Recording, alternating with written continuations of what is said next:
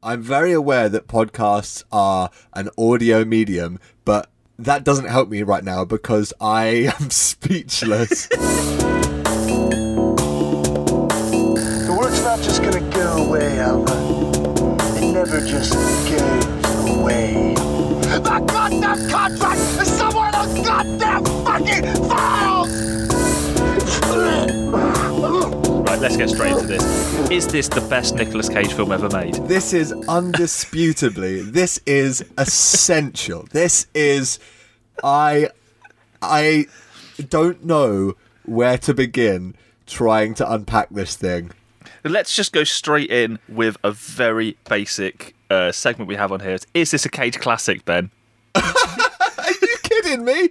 Yeah, this is like far and away. This is everything you could want from the guy. And spending these last 10 or so days with him, it's sort of given me context clues along the way, but this was by no means a slow fade into this. It's been such a joy watching him build up to this, and it still makes absolutely no sense where this performance comes from. It still makes no sense. It comes out of nowhere. It's maybe about 6 years since I last watched this film. So I was watching these other films in the context of waiting for this film to see exactly how his acting changes on the way towards this. And on the last few films, I started to think, I think I'm starting to get it. And this comes out, and it's so much more ridiculous than I remember.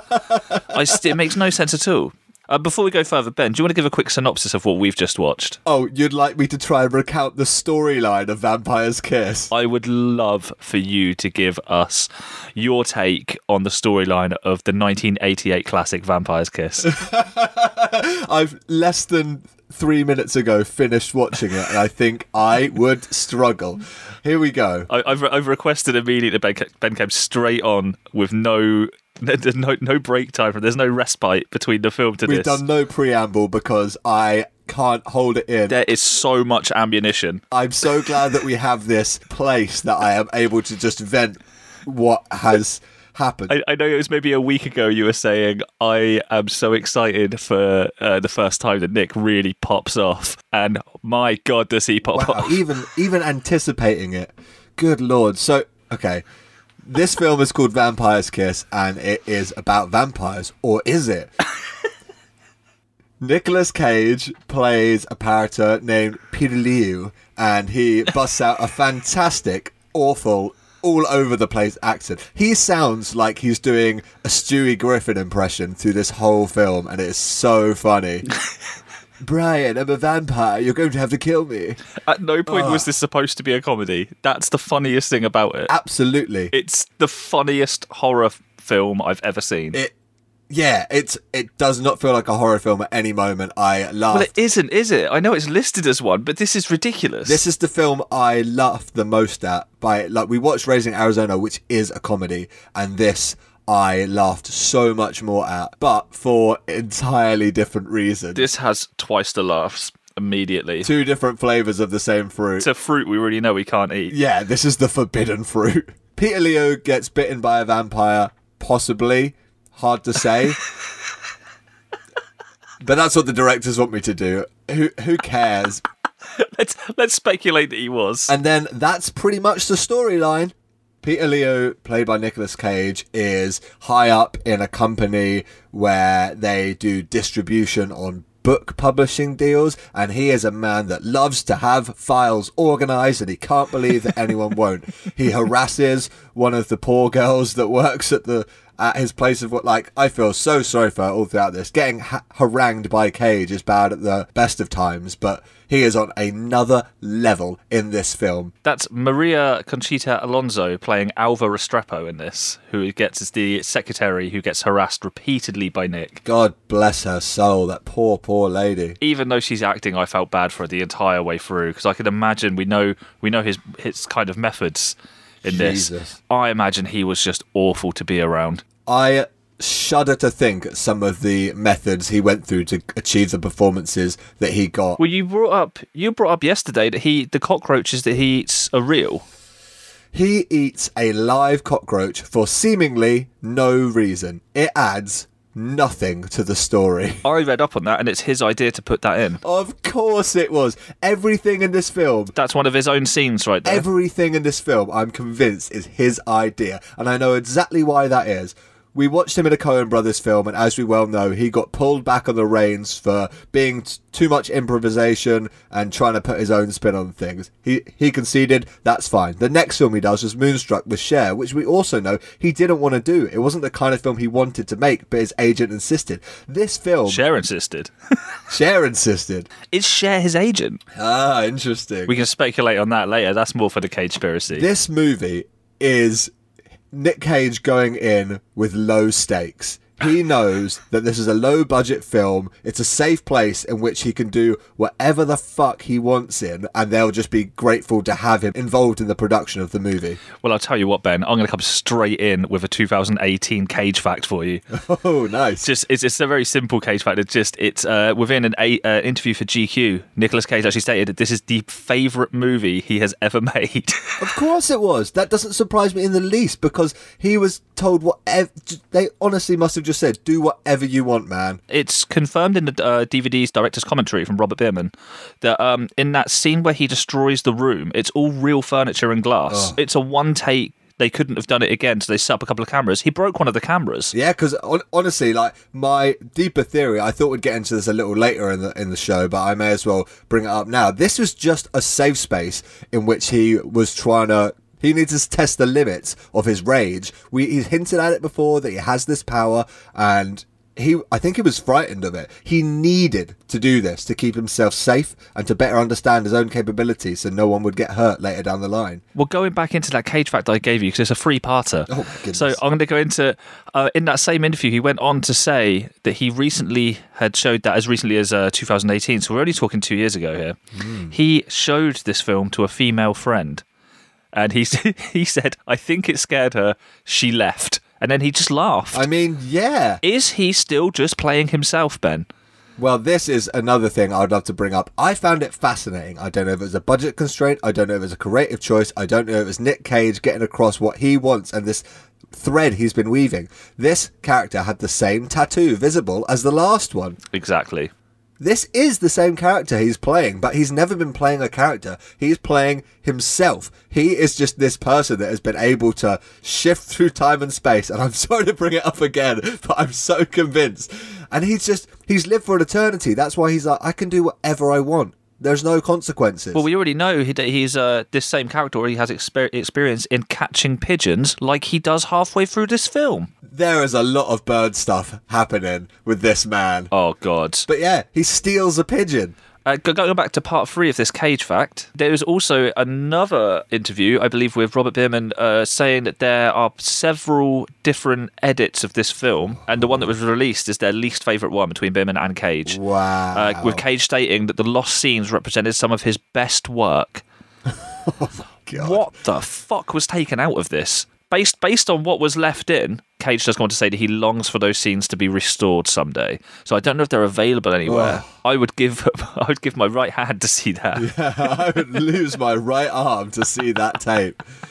I kind of don't know where to begin on discussing this. There's so much. I'm going to give you one of your own straight back at you here. What were you thinking? What? I mean... I told you, man. I know exactly what he was thinking. He just needed to test his powers in a safe place, and he got to do whatever he wanted, and that I can tell. This is the first full Cage, no restraints film. Absolutely, he goes beyond full. And full Cage. That's why I think you're going to enjoy this as well. It's not so much of a fact, but it is a little bit of trivia for you that I think you're going to like this. There were 5 other actors that were considered for Cage's role as Peter Lowe. No, could never be anyone but him. Because there's no other man for the job. No, there really isn't.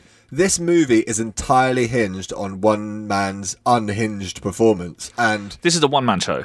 There's no way out of that. Absolutely. Like, the film is, like, not good. It's, like, a low-budget, quite choppy, almost B-movie-esque movie. But Nick Cage makes it so watchable.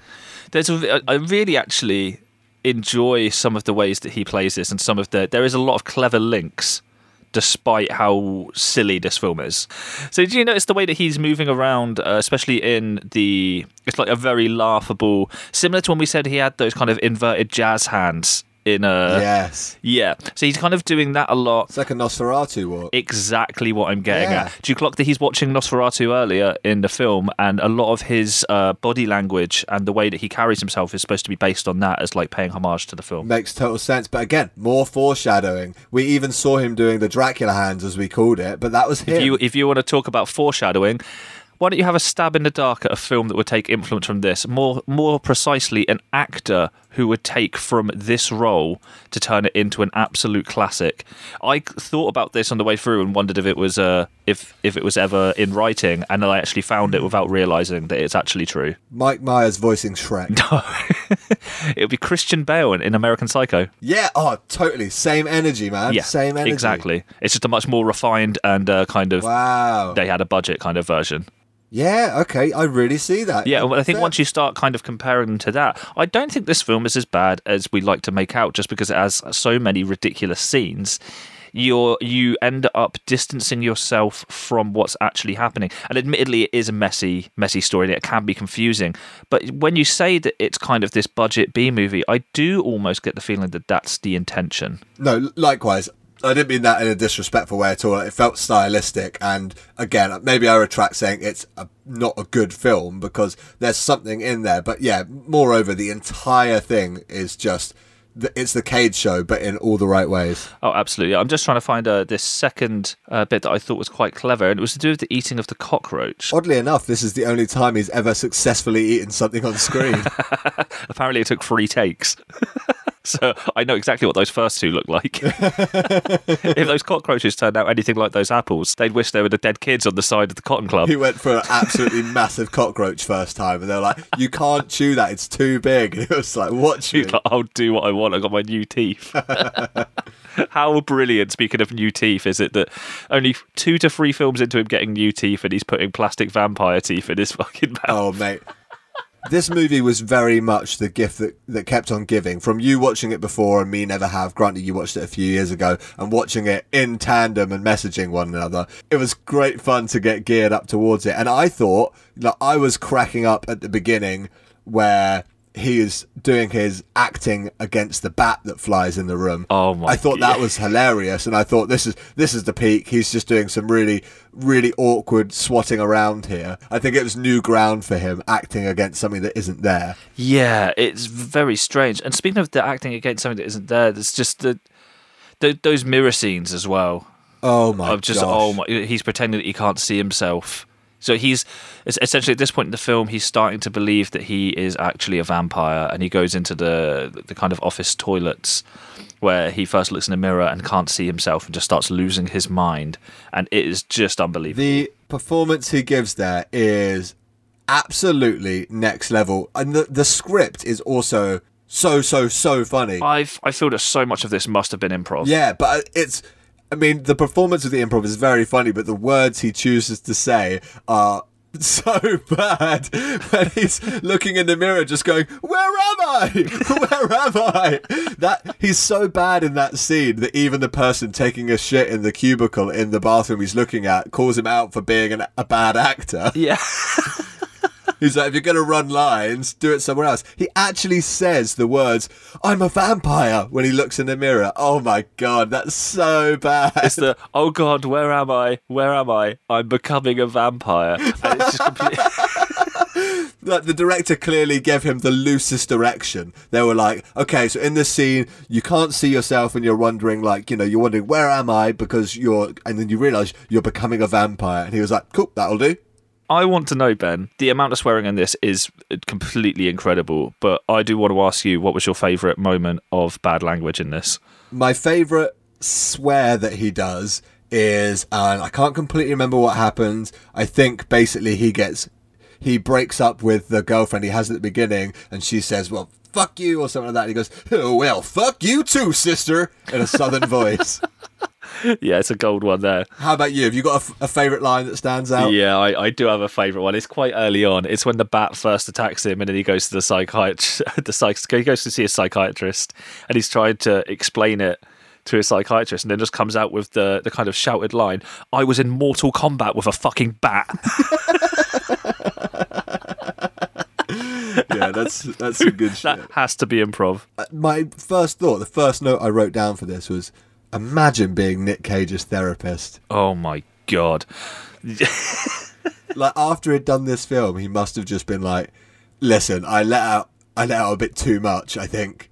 Oh yeah, he'd have to have seen someone after this. We know he goes method as well. This is, well, maybe this is what led him to stay in Dracula's castle. Do you think his acting in this is good? Wow. Yeah. I think for what it's supposed to be, and that's, again, we're saying this is the first real full Cage, full experience, no holds barred. Yeah, I mean, it was definitely that. I don't necessarily think it's bad. I think it could do with being refined. Ooh, yeah. But I think when we're talking about this film, you have to take it for what it is. And it is a kind of tongue-in-cheek B-movie kind of vibe to it. The acting, it's not supposed to be realistic. It's Nick's... It's the epitome of what he does. But it's still early in his career, and I think it still needs refining. But it's some of the most over-exaggerated acting. The bit where he jumps on the table to find Alva is just... That's the first, It's peak Cage. It's incredible. Alva. I don't necessarily think that this is bad acting. I mean, it's different acting. But that's it, and he's a man that prides himself on novo-shamism, novo-shamatic acting style. I mean, he's nailed it on this. You can't talk about this film without talking about his acting, and from that, you know what? That's such a good comment. There's not many films that can be said about. Yeah, no, I think that's the best possible feedback you could give. You may not think that this is great conventional acting, but it is completely memorable. I'd retract that and say it is unforgettable. Like, you will never forget this film. I'm a different person having finished this film. And I don't know if I can ever look at our dear sweet Nicky the same way. I love the little hints that he's got to it as well. Like, that every time he sees a cross where he kind of like retracts, and then he keeps trying to break all of the mirrors that he sees. And then the real icing on the cake for me is when he turns his sofa into a coffin. Oh my god, that whole sequence I actually thought was just really cute. I thought he was like a really sweet younger brother where he's getting all excited about vampires and becoming one, and he turns his sofa upside down to sleep under it, and he goes and buys the plastic fangs, and then he's running around. And speaking of the plastic fangs, oh my god, I literally cried with laughter at the bit where he got me. Shoves them into his mouth. It's the first time you see him with them just bulging out of his mouth. They just don't fit at all. And his eyes are just pointing in completely different directions. And I did make a note on this. I think this is the first film that we see he has mastered going cross-eyed. Oh, and he uses it. He uses it in most scenes. Yeah, he absolutely does. He also, in this movie, I noticed, he's developed a new style of tongue acting. He realised he's got eyebrow acting, like, pretty down. The eye stuff is good. He uses his tongue a lot to be a real creep in this, and not easy to do. On another level from this, so we know this is directed by Robert Bierman. Do you know much about Robert Bierman? No, nothing. So this is quite early into his career. This is his first, like, real feature length. Yeah. One of his last. No. He went on to direct 8 episodes of The Bill, 4 episodes of Holby City, 2 episodes of Casualty. Are you kidding me? This film potentially did end his career. It was the nail in the coffin, so it's the nail in the sofa. So is he a British guy if he's done all these British dramas? I think he must be. Yeah. Well, wow, that's weird. I wonder how those episodes look. Oh, I don't think I'd like to see it. Some of the most iconic Nick Cage memes came from his performance in this film. Yes, the wide-eyed bit where he's going that absolutely insane moment of just tearing down Alva. Yeah, the whole bit where he's explained to her that she's the lowest on the totem pole. That whole scene, and his refusal to blink. You can tell, it's palpable how much that guy wants to just close his eyes and open them again, but he is refusing. It hurts to watch. He's doing the opposite and just opening them more and more and tipping his head back, and oh my god, it was quite something. Like, to be in the room when he did that must have been... So that's one of my favourite moments of this, but there's another moment where I imagine you were probably quite close to tears as well. And that's the moment where he goes to a house, calls the truce, gets her back into the taxi, and as soon as he's in the taxi and she thinks that they're making up and he's not going to be such a terrible boss, just turns it back on her that she has to find this file. Oh my God. How much did you lose it at that moment? Because I was gone. One of the main things I wrote in this was just saying, he's such a dick. I know. He's such a dick, but such an unrelenting dickhead. Like, he is in full cage from the get-go. 15 minutes into this film, he has been bitten and is going to change into a vampire. And I love that pacing. They crack right on with it. At the very beginning of the movie, and we're jumping all over the map here, so apologies for anyone getting lost along the way, but anyone getting lost listening to this, just try and watch the film, because you'll be equally as lost. this is how it feels watching the film. It's just a sequence of crazy events happening. It's right at the beginning of the film, he brings a lady back to his house, and a bat flies in the window, and this is where we get this great scene where he's battling this like cuddly bat on a stick on the end of the camera, it looks like. She runs out the room nude, screaming. Look, there's so many other places she could have gone. There shows so many doors. She could just shut herself in the bathroom, just ran out in the corridor. I loved that in that scene, he just surrenders his house to the bat. He's like, we're going to go somewhere else now. You win this round, bat. Yeah, and then he gets really horny from the bat. Yeah, he admits to the psychiatrist that he's aroused from the bat, which, again, we already know he's got a thing for bird mating. Yeah, I mean, I don't know how bats do it. I believe they're small mammals, but Oh, okay. I reckon Cage he'd be fine. Maybe they do it upside down, and I think he'd respect that. He's definitely into that. Yeah.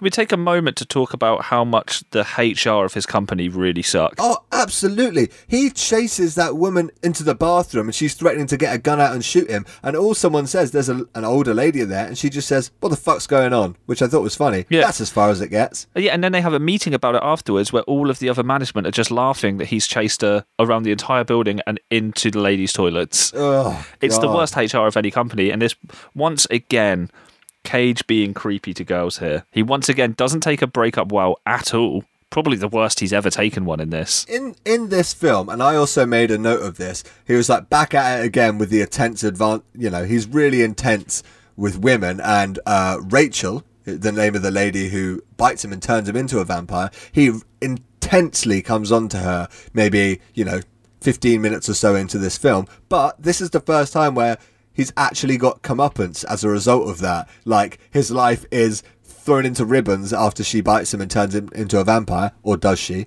I thought that was good at least, but completely right. Is that just an 80s thing?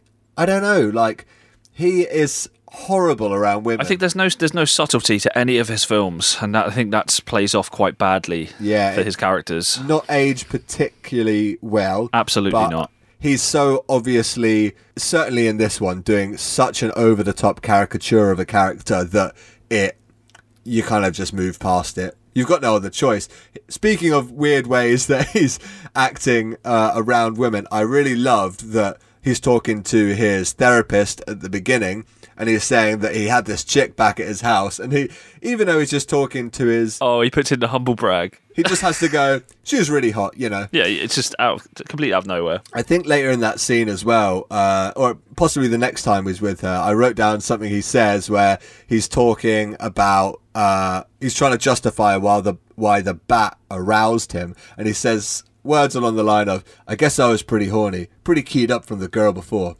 I was drunk too. That was it. I had a little drink. I was a little drunk. Plus I was horny.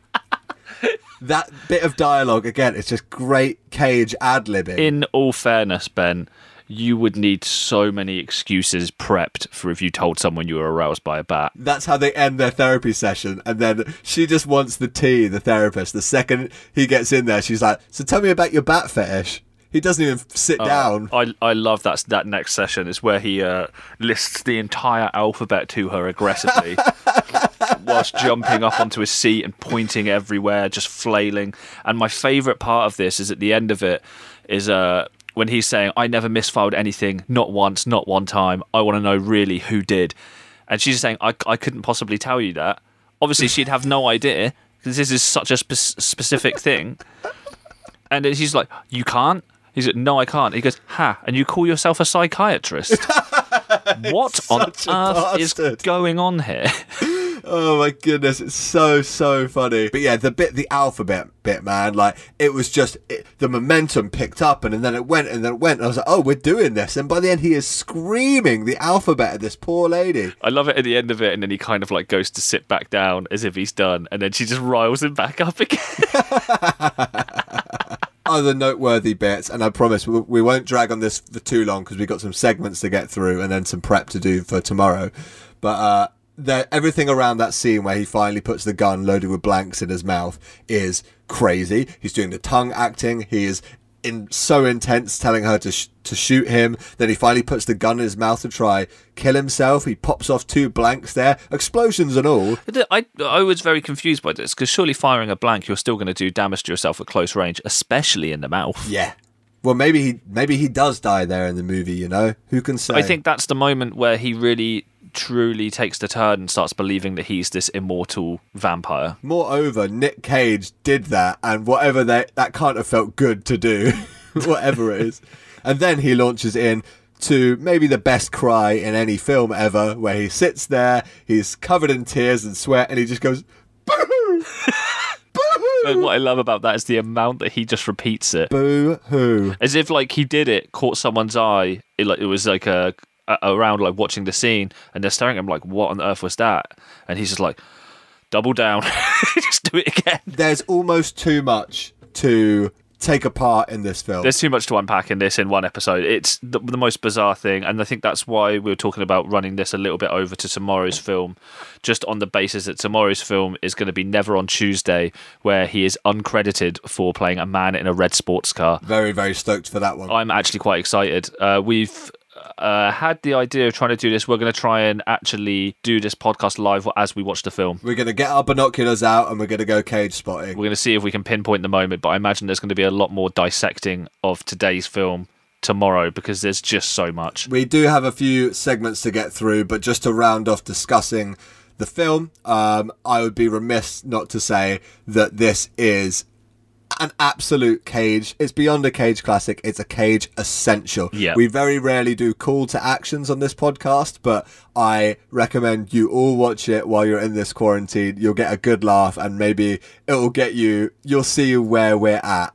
And maybe a lot of this will make more sense to you. It was a thrill. It's the perfect film for us to have right now, I think, as we're starting to go a little bit stir-crazy with all of this. I think it becomes a slightly relatable character. Slightly. It was a gift that he bestowed onto us, giving this film at this point in this journey. Very appreciated. I am almost certain we will come back to this at some other point. Yeah. I'm not sure when that point will be, but this will not be the last time we watch this. Let's get going. I think the perfect way to round off talking about this is, look, I'm out here begging you, Daniel. I'm on my knees. I'm in the pouring rain. I need you. I demand you. I require you to be nice to Nikki.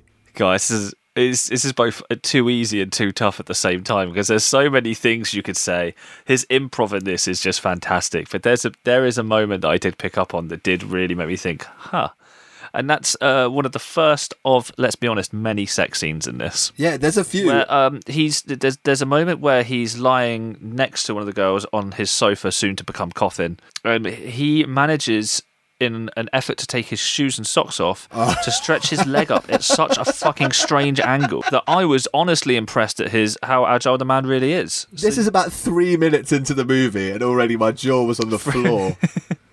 That's how it starts, and it just goes completely on a tangent from there. But yeah, I'm going to be nice. Nicky was saying, absolutely fair play to you. You're a very flexible man. Yeah, absolutely. What a thrill to watch, and yeah, the tone is set immediately. I would like to be nice to Nikki. I'd love to hear you be nice to Nikki here. I've been excited about this. There's so much to say, and a lot of it I've already covered, but this was the first time that I, oddly, for a small moment, the character was pretty loathsome, not a nice person to be around, but I was very fond of him for that brief moment where he gets the teeth, and I almost thought he was cute. I almost wanted to give him a little hug when he's running down the road going, I'm a vampire! I'm a vampire! I'm a vampire! Over and over again. He just looked like the happiest little boy in the world, and that's something I'd never experienced with him before, and I just wanted to tussle his hair and pinch his little cheek and be like, yeah, of course you are, mate. There's moments of real childish joy kind of scattered throughout this film. There's moments of like the way... Everything around the fake teeth bit. There's the way that he kind of holds himself differently in the psychiatrist's office. He often is seen to be sat like a child. And I found that to be really bizarre. I didn't clock that the first time I watched it. But yeah, it's just also very, very silly in parts. And even though there's at parts some serious subject matter, but it's just so strange. What a ride. Anyway, next up on the agenda is... Cage Match! I think this is going to be a very short cage match because I think this is going We have returning champion H.I. McDonough from the film Raising Arizona going head-to-head with Peter Leo. So I'm going to tell you right now how I scored this fight directly, and that's 5-0 to Peter Leo. No, you're kidding me. Yeah, I will explain as we go along, but I just don't think he can be beaten in this role. Okay, first up is likability. Yeah, Peter Lowe. You know what? You're kind of right. Like I say, there was that just little moment where he was like my cute younger brother, and I just fell for him there. Like he makes his sofa into a coffin. The H.I. McDonough character just doesn't have the substance that Peter Lowe has. He doesn't have any of those standout lines. He doesn't have any of that childish kind of innocence at the same time as doing these horrible things. There's something about him where, yeah, he's a bastard. But if he was your mate, Yeah. it'd be a laugh, wouldn't it? Next up is strength. I think that's pretty... I saw what he did to that lamp. Yep. Next category. Next up is agility. Agility. We've seen how flexible he is and how much he can bend his legs. We've seen him run around whilst flapping, yelling, "I'm a vampire." Tell me this can be topped, Ben. Tell me this isn't a straight 5-0 to Peter Lowe. Credit where it's due. McDonough does an amazing job of literally dodging all those bullets and dogs and shopping trolleys. But right you are, just right out the gate, less than 3 minutes in. He had to run. That was the difference. Peter Lowe's agility is so strong that he walks away from a murder, and he doesn't even leave the venue. Just walks about. Just isn't fussed. He can't be caught, and he's hiding in plain sight. Like he's dressing as a vampire covered in blood. Everyone thinks it's fake. Yeah, you know what? He takes it on agility. Next up, we're talking appearance. Bod. Look. Just right. Try and tell me that you're going to pick dad bod over fake vampire teeth. When it comes to imagery You're here. completely right in terms of like the hair as well, the eyes, everything about Peter Lowe's character here. It's just Jeez, he is going to be hard to beat. And then, needless to say, the final category is cage. We're looking at a 5-0 game here, people. I'm sorry, Herbert, maybe Ian McDonough, but this is a straight loss for you, pal. You had a good run, but moving on to the next round of cage match, we have the one and only Peter Leo, the vampire kisser. I'll be interested to see how he does against Man in Red Sports. I mean, that sounds like one agile dude, but we'll see. All right, that about does it for today. Wow, what a thrill. What a joyride we've been on. I feel like we're still going to be picking this apart tomorrow. I've got so much more written down that I still want to talk to you about with this. This is going to be one that sticks with us for a long time. Tomorrow's episode is going to be a bumper edition where Dan and I are going to watch the film together and get our eagle eyes out to try and spot Man in Red sports car. We'll edit it down so it's not you just listening to us watch an entire film, but it will have some live commentary on the film, which neither of us have seen or know anything about. Quite excited for it, to be honest. I want to go in for once absolutely 100% completely blind. I'm not looking up anything in advance. I just want to go in to see what I can find out. Well, I did that today, mate, and let me tell you, it bodes for a hell of a result. It pays off. I am a changed man. All right, then.